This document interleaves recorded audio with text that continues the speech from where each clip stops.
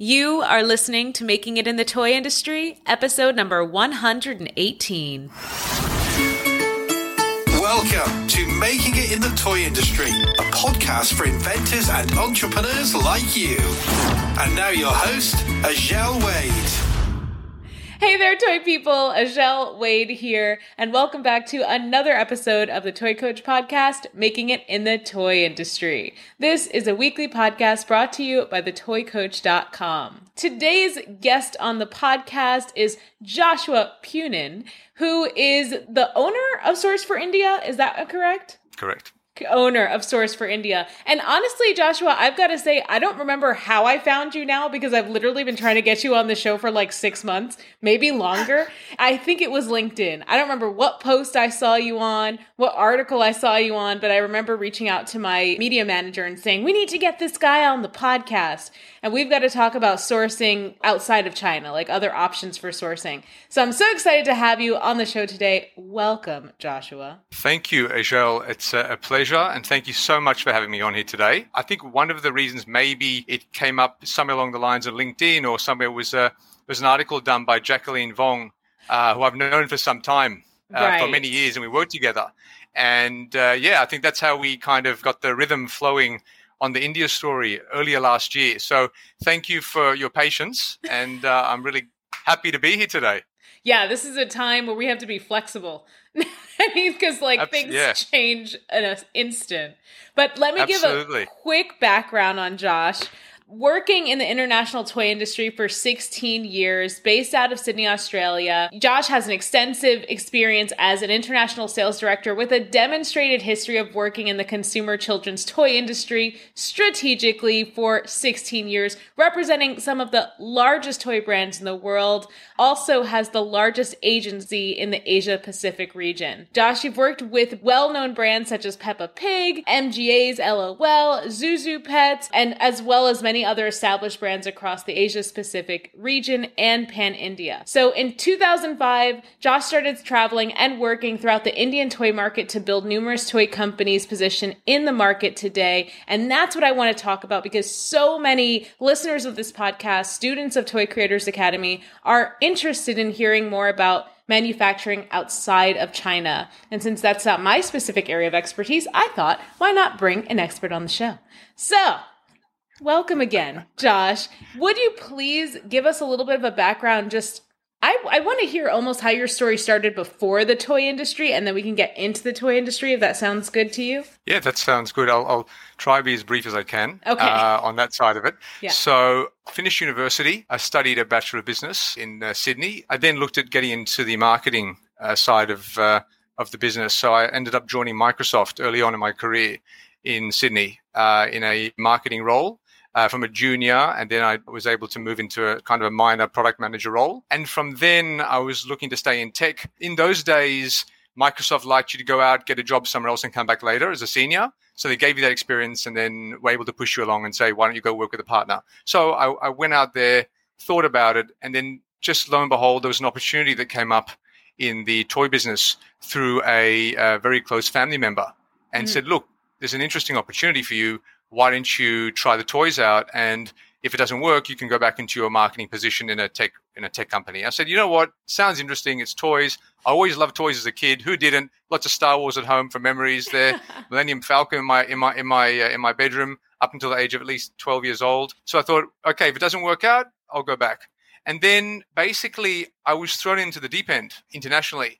I had no idea what I was doing. I basically was put on a plane to go out and go to a few trade fairs early on. Yeah. And then I was exposed to a lot of toy companies early on in my early 20s. And I was introduced to people at Playmates at the time, which were famous for Turtles, Ninja Turtles.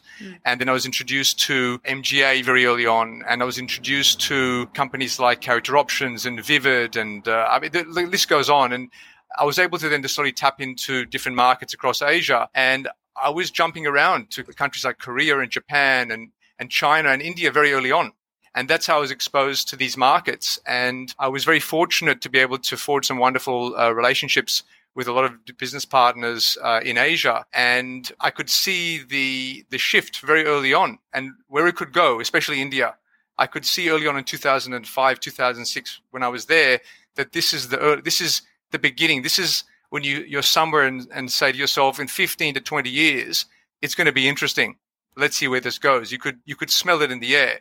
Really? And so 16 years later, the penny had dropped. Almost 14 years later, the penny had dropped and said, it's time to look outside the box. It's time to look around ourselves and see what other options are there in this world. And one thing that I think India is very different in comparison to the other parts of Asia, Southeast Asia, is I don't think it's great in marketing itself. I don't think it's a great promoter of itself. Right. And I say it in the nicest way. And I think, unfortunately, there's a lot of misconceptions. And only from my learning, my experience, my learning early on, I could see those differences. I'm sorry, I actually maybe deviated from the first question. So my apologies if I've gone into a tangent. It's okay. It's an interesting tangent. I'm with you. I'm enjoying the tangent. Go. Okay. So India, very early on, a lot of small businesses out there playing in the toy business. And compared to Southeast Asia, we have established companies in Japan and Korea and Taiwan. It was very different. Although it wasn't mature back then, it was still much more mature than India was. And there was only a handful of companies in India that knew what to do with a international brand. And it was very, very difficult to get started. And I'll use an example. When I was very early on in my career, I went to Korea at the age of 24. I had maybe one or two customers to meet.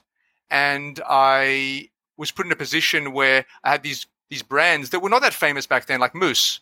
Mm-hmm. Now, Moose was not that famous back in 2005, 2006. Mm-hmm. Wasn't that recognized, especially in Asia. I mean, no one had any idea where Asia is dominated by the Japanese brands primarily. Mm-hmm. And I'm sitting around working with these Korean businessmen to forge deals with us through direct response TV, because direct response TV in Korea was very big back in those days versus traditional distribution through the retail channels. And I was sitting with these guys trying to come up with strategies. How do we launch a new brand, a new product? So already early on, I was exposed to being able to push angles in different ways that was very different to the traditional European model of show a product to a distribution partner in a country, right, and then run with it. I never had that from day one. I was exposed to a very unusual place, a very unusual customer base, a very unusual cultural taste in product that was not as exposed to Western products. Right. And say, okay, how do I then take these products that may or may not mean anything in the West at this point, because some of the brands were fairly new, and then make them work, and then you try use that formula elsewhere and try replicate that formula in other countries. And I realized as I was going, it doesn't work. What works in one country in Korea does not work in Japan. And what works in Japan does not work in Taiwan or doesn't work in China. You know, I was in China very early on in 2005 with a very few brands on the shelf, or Western brands on the shelf, and a lot of them were knockoffs. Right. You know, when I went to Carrefour in Shanghai, I never forget, I'm in a wall of toys, and I think when I was looking at it, I think one or two of them had an actual real brand on the shelf.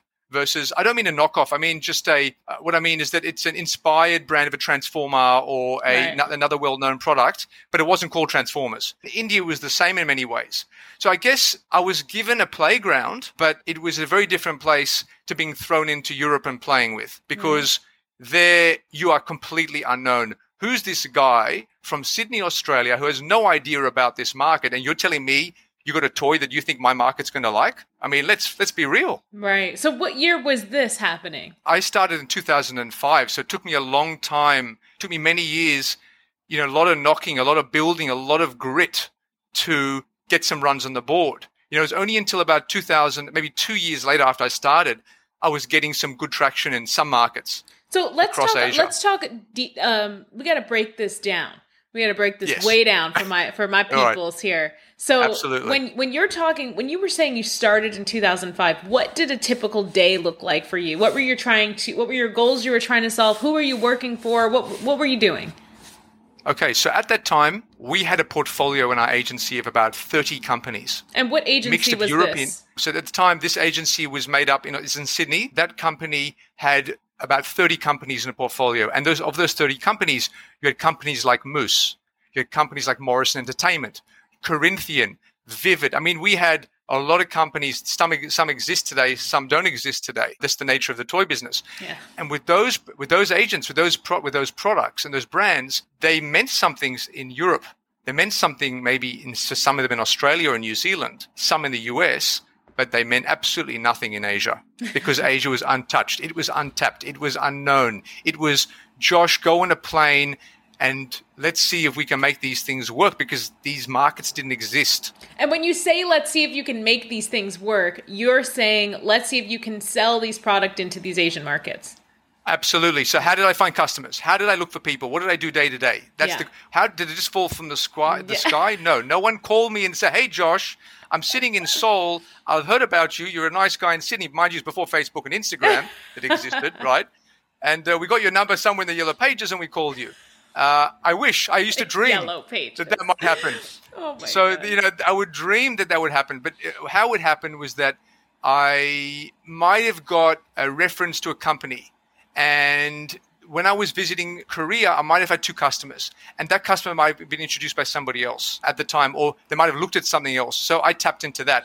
But when I was in Korea, I was able to go through the stores, go through the shops, speak to people, look at the brands, look at the importers, look at who was doing what. And, you start to then run the field and you start to make your calls and send your emails and you start doing your blast outs. You start getting on the phone, hustling. How do we get in through to this guy, this company? Because I knew talking to the staff in these companies were not going to get me anywhere. I needed to talk to the English-speaking staff that was the decision maker at the end of the day. Right. In some cases, for example, I'll use Bandai Japan. We all know Bandai Japan is a very large company. Mm-hmm.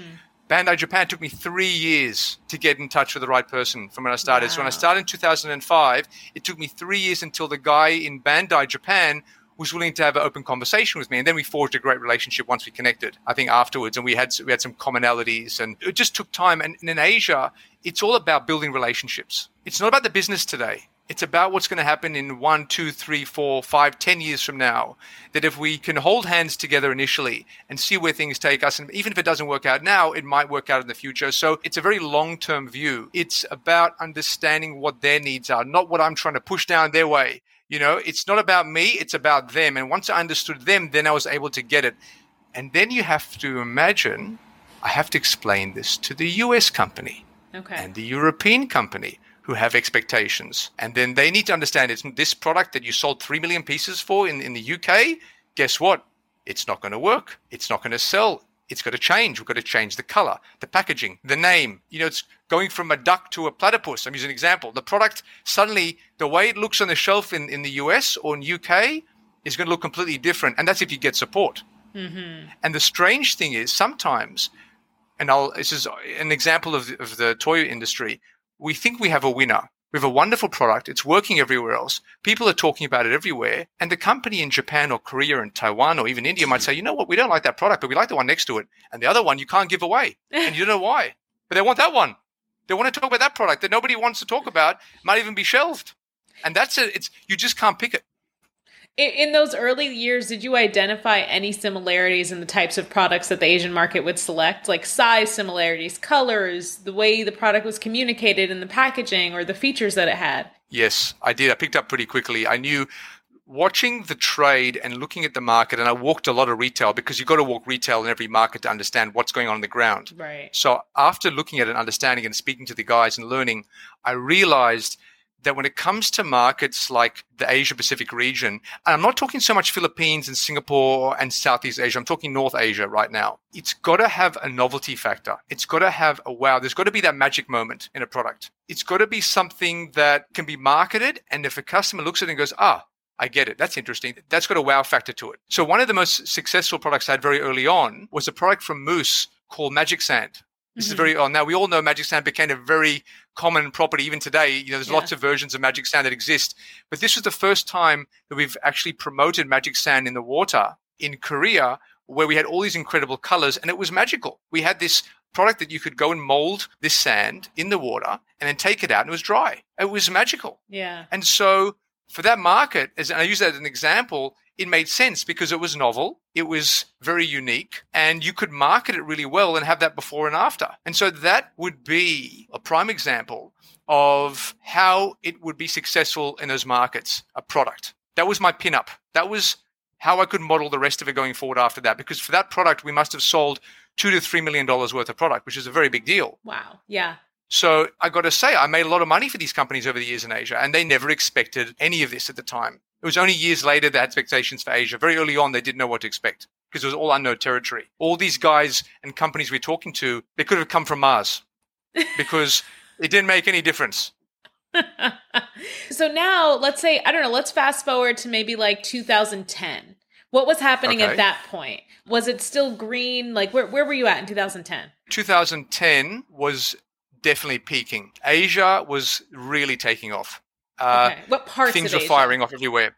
Korea was huge. Japan was building. Japan suddenly being an insular market started opening up to Western brands more and more. Okay. They were open to talking about brands. You know, I launched a product in Japan called Spray Art years ago, and actually it was phenomenal with a company called Sega Japan. We had done, huge numbers for them. And then we had Zuzu Pets that year in 2009, 2010. Yeah. Remember Zuzu Pets? Yeah, I do. Mega deals. I mean, there was a lot flying. At that point, there were a lot of great products, a lot of great novelty, and a lot of open-mindedness in 2010 to new. The world had shut down a bit in 2008, 2009 with the GFC. Everyone clamped down. Everybody was a bit more cautious.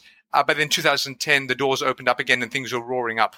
Right. And I think that was it was interesting you picked out 2010 because I think if I look back now, it was a peak period for us as a business as well. Oh, interesting. I did it because it was 5 years beyond your 2005 start, but I want to do another 5 years, so let's go to 2015. All right, 2015. Happening? Yeah. 2015, that was a big year. Like my first, wow, it seems like you're having a lot of big years. Yeah, that was a big year for other reasons. But 2015, generally speaking, it was plateauing a little bit in 2015. That took 10 years. So 10 years, and we got to a comfortable level. We knew we could start forecasting accurately. And where are you at this point working? Was this Source for India began when? Source for India has been a labor of love for some time, and I'll get to that. Okay, soon. Okay, not yet. Where are you? But not yet. But in 2015, the agency business had come to a position where we could start actually really forecasting.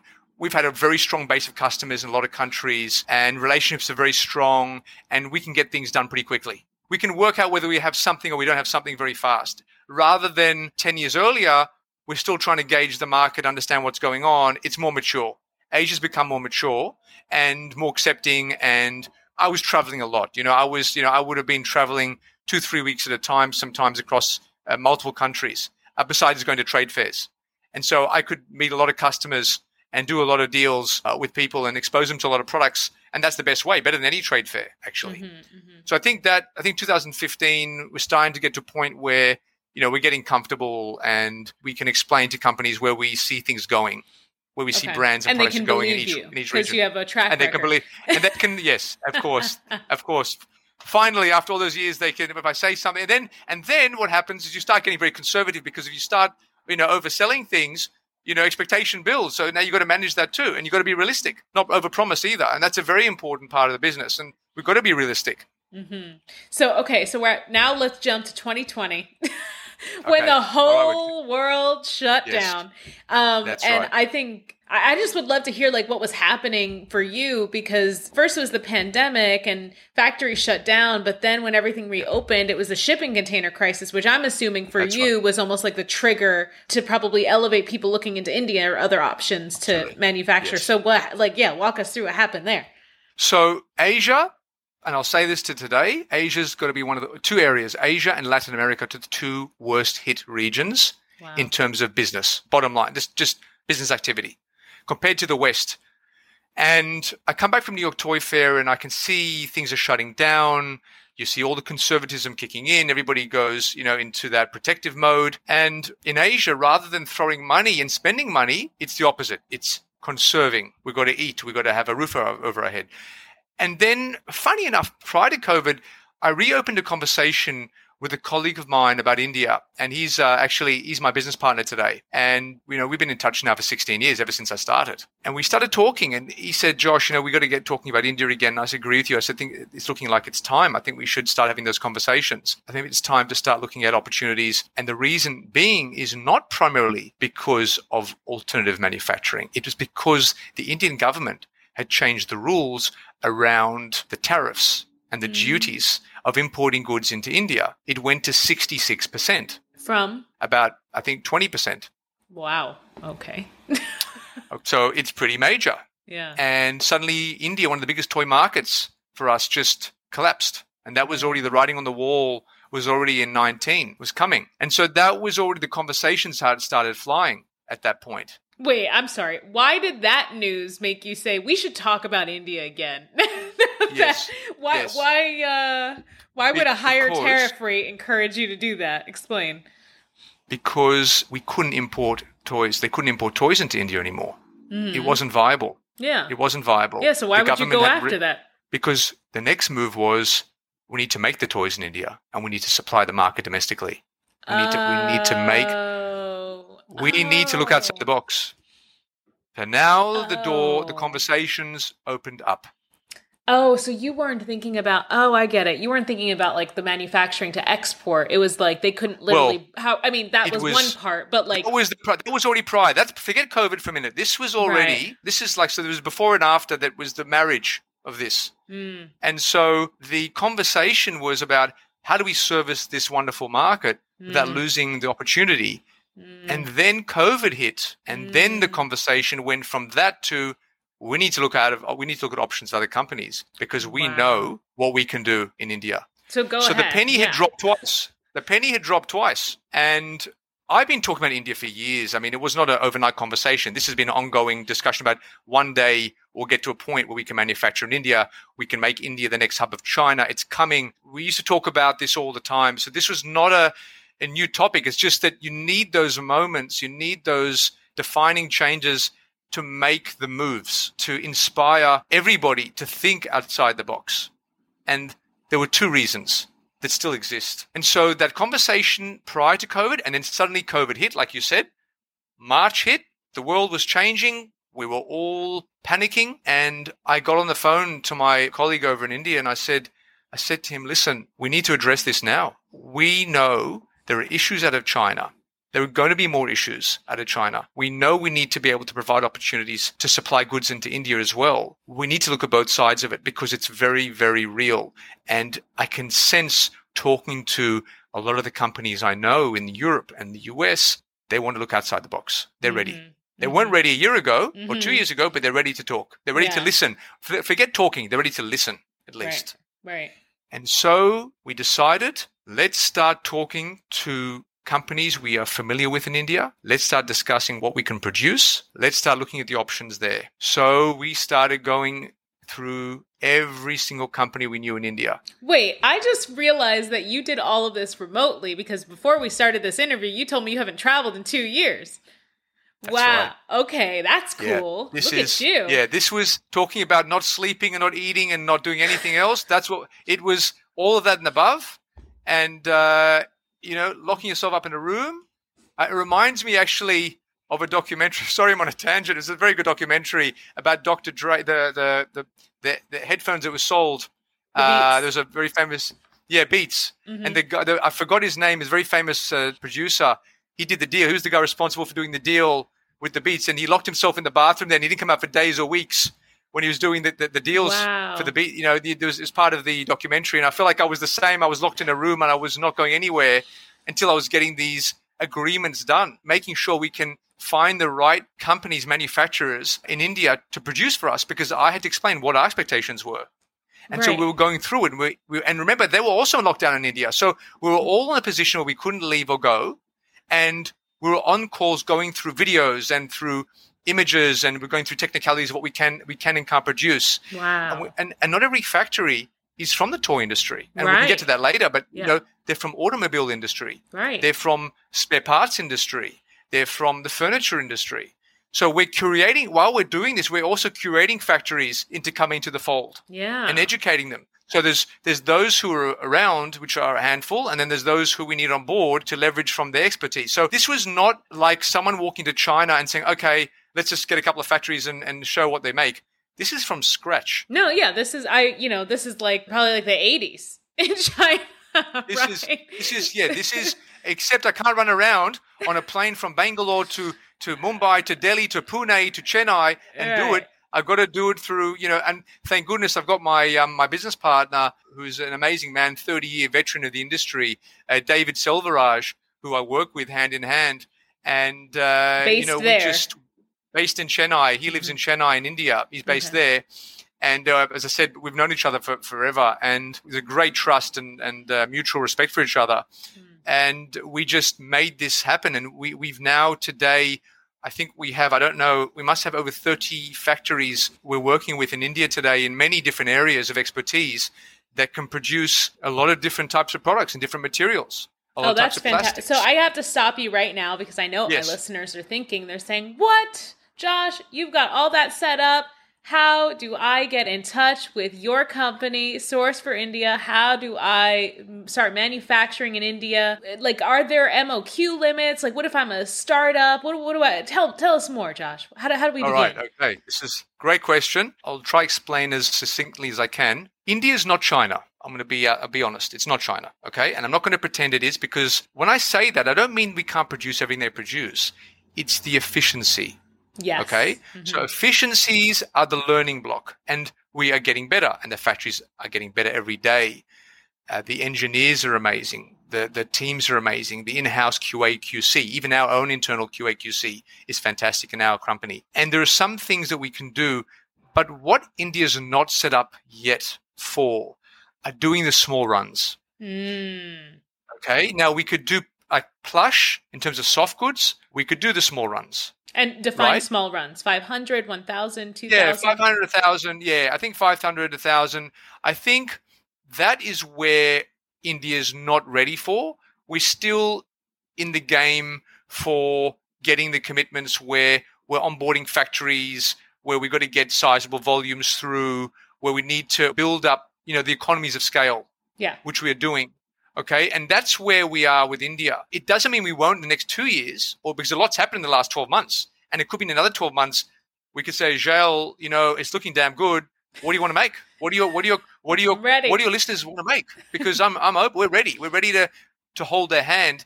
And this process is hand holding, not only for the factory on our side, it's hand holding for the customer, and we're there the entire way from beginning to end. And we run the feasibilities.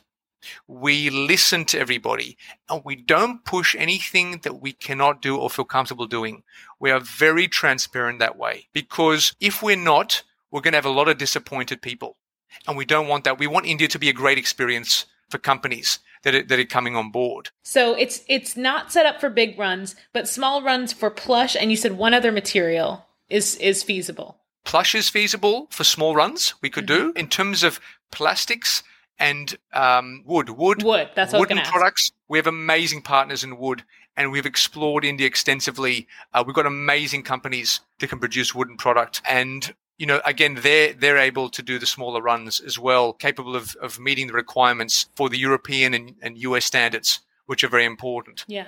And I think in terms of the plastics and general toy, let's call it a mass market toy, we need to do the runs. We need the volumes. 25,000? Like, what are we talking? 5,000. Yeah, 5,000. Oh, 5,000. Oh. Okay. Yeah, 5,000 or 10,000. But, we're talking about not one SKU. It would have to be one, an assortment. So let's say there's a range and there's 5 different SKUs in an assortment. We'd have to do 20,000, let's say, to make it feasible. 20,000 pieces. Mm-hmm. I'm also wondering, like, what's your annual expectation? Like, what are factories looking at annually to get from these toy opportunities? Yes. Volume-wise or dollar-wise? Volume-wise. I think 50,000 pieces plus on an item is where you'd probably be at a comfort level. Right. I think that's where it makes sense. I'm talking general plastics. Yeah. It doesn't mean we can't do the smaller runs. It just means that they're going to be maybe not as cost effective. Right. But if I say that you're not cost effective, also you look at the freight rates now, the way it's looking. So I want to get into a comparison conversation if we can. So sure. Let's talk a little bit about freight rates comparative to China. What can you share? Yeah, I can share a couple of examples. It's very dynamic at the moment. Today you make a phone call to a freight company, it's X price. Tomorrow it's another price. Yeah. It could be changed in hours. Like, so as it's being loaded onto the ship. Yeah. Like, it's actually gone up $5,000. I've heard stories like that. I've heard some pretty bad ones, So I think India, in terms of going to the West Coast and US or going to Europe, we're faster and we're going to be a bit more cost effective. There's been variances. Going back 5 months ago, there's probably a 30 to 40% variance in the shipping. I'd say, about that period. When it was really bad. Okay. Yeah, it was really bad. So exactly. So it was around that range. We're definitely lower in terms of China, but it depends on the freight forwarder. It depends on the day. Generally speaking, if you ask me what's better, yes, from India, it's more cost effective. And then we need to look at the net outcome at the end of the day landed on terms of, are we competitive? And even though India may or may not be as expensive or as cheap as China, what is the net outcome when it lands? Let's define landed.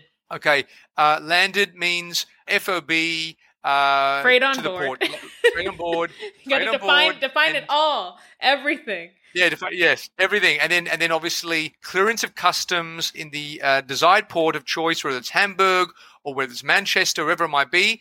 Mm-hmm. That is how we should measure India. Not measured by the FOB price from the factory or the Ex-Works price, but measured by the landed price, because that is where we are making a difference. That is where it is going to be more interesting. Also to Europe, it's faster. It's quicker. I was going to ask that next. What's the speed look like? Okay, how much quicker? 20 days. I think 21 days to some parts of Europe. I think it's considerably quicker. I think it's considerably quicker to China from China, especially when you need goods in time. When you're looking to get replenishment. And remember, now everybody wants to replenish rather than loading up their inventory. Right. So now we've got these runs that are happening more continuously, whereas Europe used to plan 1 year ahead or X amount. It's becoming more on demand. Right. Which is much tougher. It's much tougher, especially with the time difference and the delays. So I think there's that play as well, where's the proximity and the distance and the time. I think there's a factor there to be considered when it comes to Europe and Middle East, obviously, as well. And what about just the speed of product development, also the speed of communication? Have you worked with manufacturers in China, doing this whole process as well? Because I know you were doing sales and distribution. Yep. Primarily. Yes, I was. I've actually manufactured goods myself over the years. I've got involved and manufactured some products on my own over the years. Oh, okay. In China. So how would you compare the communications? Because some people just might be so afraid of it and feel like, oh my gosh, it's a whole other way of speaking and dealing with people. I don't even know how to do. How do you feel that the communications are? Do they vary or different, or is it similar? It's a great question. And I'll say this to you: 25% of the population of India speaks English. Yeah. Right? Yeah. Versus 5% in China. Yeah, I feel like versus 5%? Yes. That's the stats. That's the stats. Whether it's accurate or not. Yeah. That's the stats. I think it might be skewed. I think India's got high. I think English speaking is higher in India. I think it's probably more like 40, 50%. Mm-hmm. And I'm expecting China would be probably around the 25%. Mm-hmm. But I'm going off the stats. The stats that are on record that I can find. Yeah. But language is a huge factor. Communication. So how is communication? Right. Communication is fantastic, right? From actual communication. In terms of requirements and in terms of what people want, there's an education process. So whatever you make in China doesn't necessarily mean it's made in India right now, which means you need to take that next step further and explain to them, what are you doing? You're going to have to give a lot more detail to the companies in India. Give us an example. Okay. I want to produce a collectible figure. Firstly, that collectible figure might be made of a certain TPR or TPE material. Mm-hmm. And you've got a feel. You might have a feel where it's a squishiness. Now, how do I get that squishiness? I can measure the density, but what's the true feeling of it? The true feeling is a formula. Now, the formula of how it's put together, how do I get that formula? Now, it doesn't mean the factory in China is going to say, by the way, thanks so much. I understand you would like to move to India or you're manufacturing. We're happy to be of service. What would you like us to help you with? Right? We unfortunately don't get that. We're not getting that. So, and I understand that. And that's a reality of the situation. So we need to dig deep. We need to do a lot more cross-checking. We need to do some more testing. We need to get samples. We need samples. We need information. I need data. I need spec sheets. I need as much information you can possibly give me, and even then, it's still not enough. Right. But I'm obviously being cheeky. I'm embellishing cheeky in what I'm saying, but we get there. If you've got patience, if you've got the resolve and patience, and that's why we're there to fast track it. That's why we're there as that conduit to make it work, to be the manufacturing consultant, agent, whatever you want to call it, managing on the ground with you, holding the hand of the manufacturer and explaining to them our experience. We understand how things work, so we accelerate that. That's why we can help companies who want to transition to manufacturing in India, because we can give that extra that service, that ability to provide what they need to make it happen. And we can cut through what we can and can't do. So if a company says, I want to produce this in India, I'll say to them straight away, look, love to do it for you, not there yet. Right. Or yeah, absolutely. These are our options. Let's explore them. So we everything that's produced in China cannot be produced in India today. It doesn't exist that way. But let's say somebody has like a wooden toy product, pretty simple, and say it took them, I don't know, let's say it took them like 8 months to develop in China. Would you say they could probably develop it in the same time frame, or should they just add on an extra like 4 months or 2 months to start from scratch and develop it in India? Just to give people an idea of, if you want to make this move, pad on a little bit of extra time. I think always add extra time. I think extra time is always needed development. But in this scenario, I think 8 months, 9 months is very realistic in terms of development. And that's what we're seeing in terms of projects. And how complex are the projects? Like low complexity, like no mechanisms, or high complexity, it's a doll with features and, you know. I've gone from simple to complex. It's maybe varies 3 months. Could be 3 month variation. If it's very complex, maybe it's a 12-month project. Okay. If it's very complex, which we're just completing now. We've been involved in a huge project in India that I think is going to make a lot of news in the next few months. Okay. Yeah. I think that's going to be really interesting to talk about and very exciting. But that's been a huge undertaking. So I think complex, probably 12 months. We've turned around stuff in about 4 months on some simpler projects as well. So it can vary. I think it varies. It varies on the manufacturer. Some manufacturers we're working with in India are very experienced in certain areas. And so we can turn around the prototyping and sampling very quickly compared to maybe another manufacturer who's still learning the ropes in a category, who's growing, who's able to do it, but it's taking a bit longer because there's a bit of an education process with them. So this depends on which product you're making and which factories, because there are multiple categories we can work in, and there are some that are much more experienced than others. Doesn't mean they're any less effective, but they need that push and education to make it work. Because the client wants to look at alternative manufacturing, because now they're open, because they need it, because they're interested in it. And just to throw a comment in here about manufacturing and sourcing, I don't know if you're familiar with Walmart. They have a mandate, actually on their corporate mandate on their website, that states that 30% of their sourcing should come from India by 2027. I did not see that. You can actually Google it. You'll see there's a mandate, and I think it's like $10 billion a year until 2027 or some huge figure in terms of their interest. I mean, there's Vietnam, there's Mexico, but India is definitely the one they are touting as where it's quite important for them to have those building blocks, not just in toys, but obviously every category under the sun. So tell me, if somebody really wants to work with Source for India, say they're a small independent toy maker, can they afford your services? Like, is it going to add an astronomical amount to their manufacturing cost to be working with you? Absolutely not. We are very transparent the way we work. Every client's got a different process and a different we weigh it up. It's not one size fits all. Okay. And we are open to working with anybody and everybody that wants to manufacture in India, not just in toys, but other categories as well. We're very, very receptive, and we'd love to talk to people because we're educating. The first 6 months of when we started was educating companies on why India. Forget about making in India. It's why. Where is India at? We'll do it right now. Why India? Tell us right now, Josh. Why? Okay. All right. Why India? India's got the largest youth workforce in the world. There are tax breaks and incentives for manufacturers across India, which means we have capacity to grow a manufacturing base and scale up very quickly, both in space and also labor force, skilled labor and low skilled labor, both sides of it. We have no tax on exports. There are 6 regions in India where we can produce products that are close to the ports. That means we don't have a very large cost base of transport modes to the ports, so we have the infrastructure ready and built. We don't have Chinese New Year. We don't have a lot of the holidays. They don't take vacations. They don't take the factories close down for 2-3 days at best during the course of the year. Terrible. So everybody has their holidays, but they just don't go as long. Okay. So we have more time. We have more time to manufacture during the course of the year. Yeah. Okay. Which is a big factor. I don't know. I can hear like toy designers across the U.S. like groaning. Like, that's my one break. Like, that's my one break in the year, Josh. I'm sorry, no breaks in it. We have no breaks. So we keep going day and night. Doesn't stop. It's Source for India. Wow. And then we also have, I mentioned to you, freight rates and proximity that we have. And the labor cost in India is 1/3. That is the thing I wanted to talk to you about. Yeah, thank you for bringing it up. So yeah, the cost, the labor cost difference. Because last time I checked, and I haven't checked China in a while, I remember it was something like $4 or $5 per hour, right? Yes. Now, so what is the labor cost in India right now? I think it's. I've got different figures. I've got $1. There's like $1.05. Wow. Depending on this on the labor. But you're talking on a let's talk on a monthly basis. Right. We're approximately a third. It's monthly, and depends where in India. There are different cities and different wage outcomes.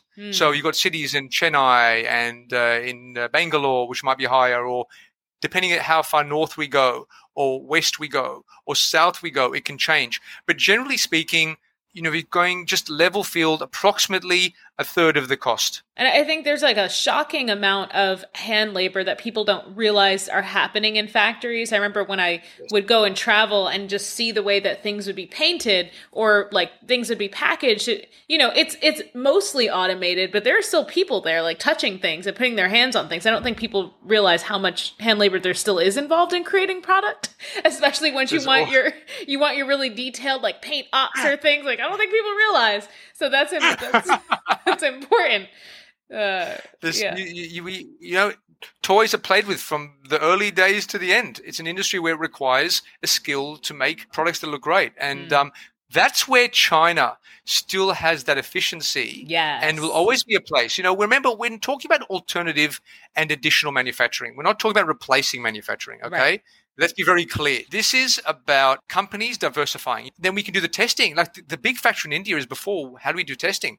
I was going to go there next. Yeah. Like people are probably listening worried like, yeah, but what happens about toy safety tests? Just general tests before I get into Walmart, before I get into all those big box retailers. And they're like, we can't do that in India, can we, Josh? Absolutely. We've got Intertech, we've got BV, we've got SGS. We can test whatever you like. So if we're able to export to some major companies, which we're going to be doing in 2022, into the US and into Europe, into Australia, into some parts of the Middle East, we have to meet all those requirements. For domestic's one thing, which is a massive market, and export's another. You need to meet them both. This is fantastic. I am so excited for not only my listeners, but also the students of Toy Creators Academy, because I have a feeling I'm going to be connecting with you and connecting them with you more actively in years to come, because I know they would love to too. Anything else? I feel like any other areas that maybe you're thinking that we didn't really touch on that you would love to share, or anything coming up for the Indian market that you'd love to share? Yeah, a couple of things. Firstly, there's going to be some free trade agreements on the cards between India and some major countries in 2022. I think that's going to make a difference, an impact. You think there's going to be? Yes, there's going to be some free trade agreements completed in 2022.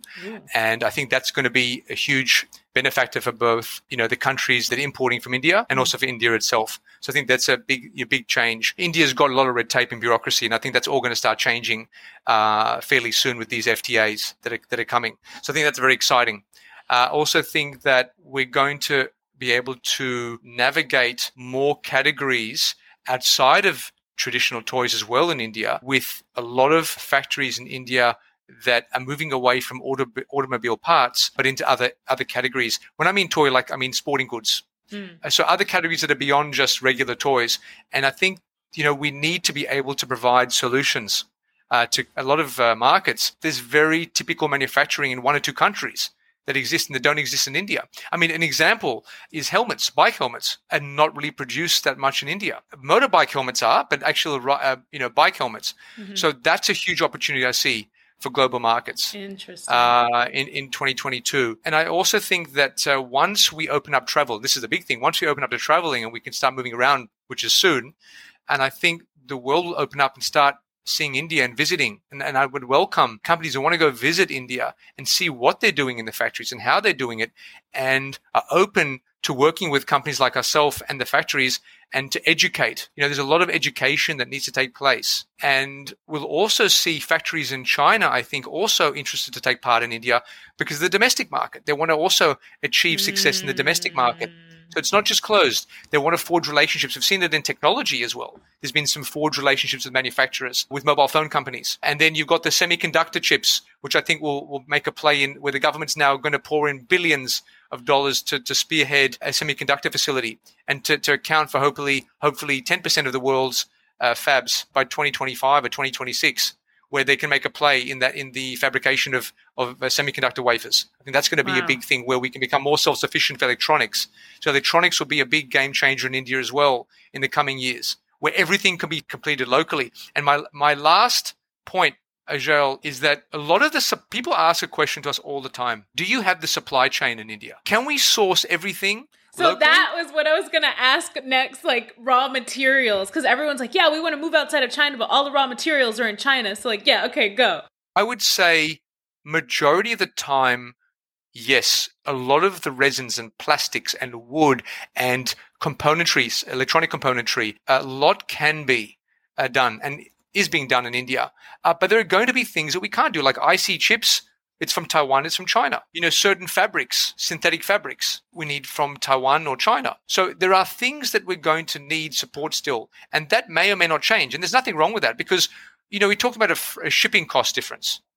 And sometimes sourcing the material through a third party works out cheaper than in-house anyway. So you'll find that there's a lot of moving parts, but if we can supply most of the things on the ground within India, we're doing really, really well. And we're finding that we can. And we are, and we will do it this year for many products, particularly some more high-tech products too. Yeah. I think that's where but then again, as I said, there's also inefficiencies. So it's not like it's an absolute replacement, but it's definitely capable of doing a lot and a lot more what most people think, because whatever thought they have on India or stigma they might have with India, throw it out the window and rethink India. It's not what you think. And that's to everybody who's listening, because there's still, unfortunately, a lot of old thoughts of the past of India, of 10 years ago, 15 or 20 years ago. Okay, that is not the case today. New business owners, new families taking over factories, educated groups outside of India that are coming back to take efficiencies from outside inward. It's a different story today. Oh, so good. Thank you. Thank you, Josh. I think we're going to have a lot of people calling Source for India after this interview. Oh, I'd love to just talk about India, and as I said, happy to talk about it, and we're open to, anytime you'd like me to talk about India, I'll be happy to do so. I almost feel like I'm a spokesman, and I'm not from India.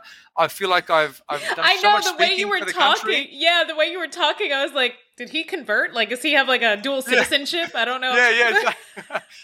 Well, actually, I will say one thing. I do have roots in India. Oh. But I'm not from... Yes, I do. So that's another story for another time. Another time.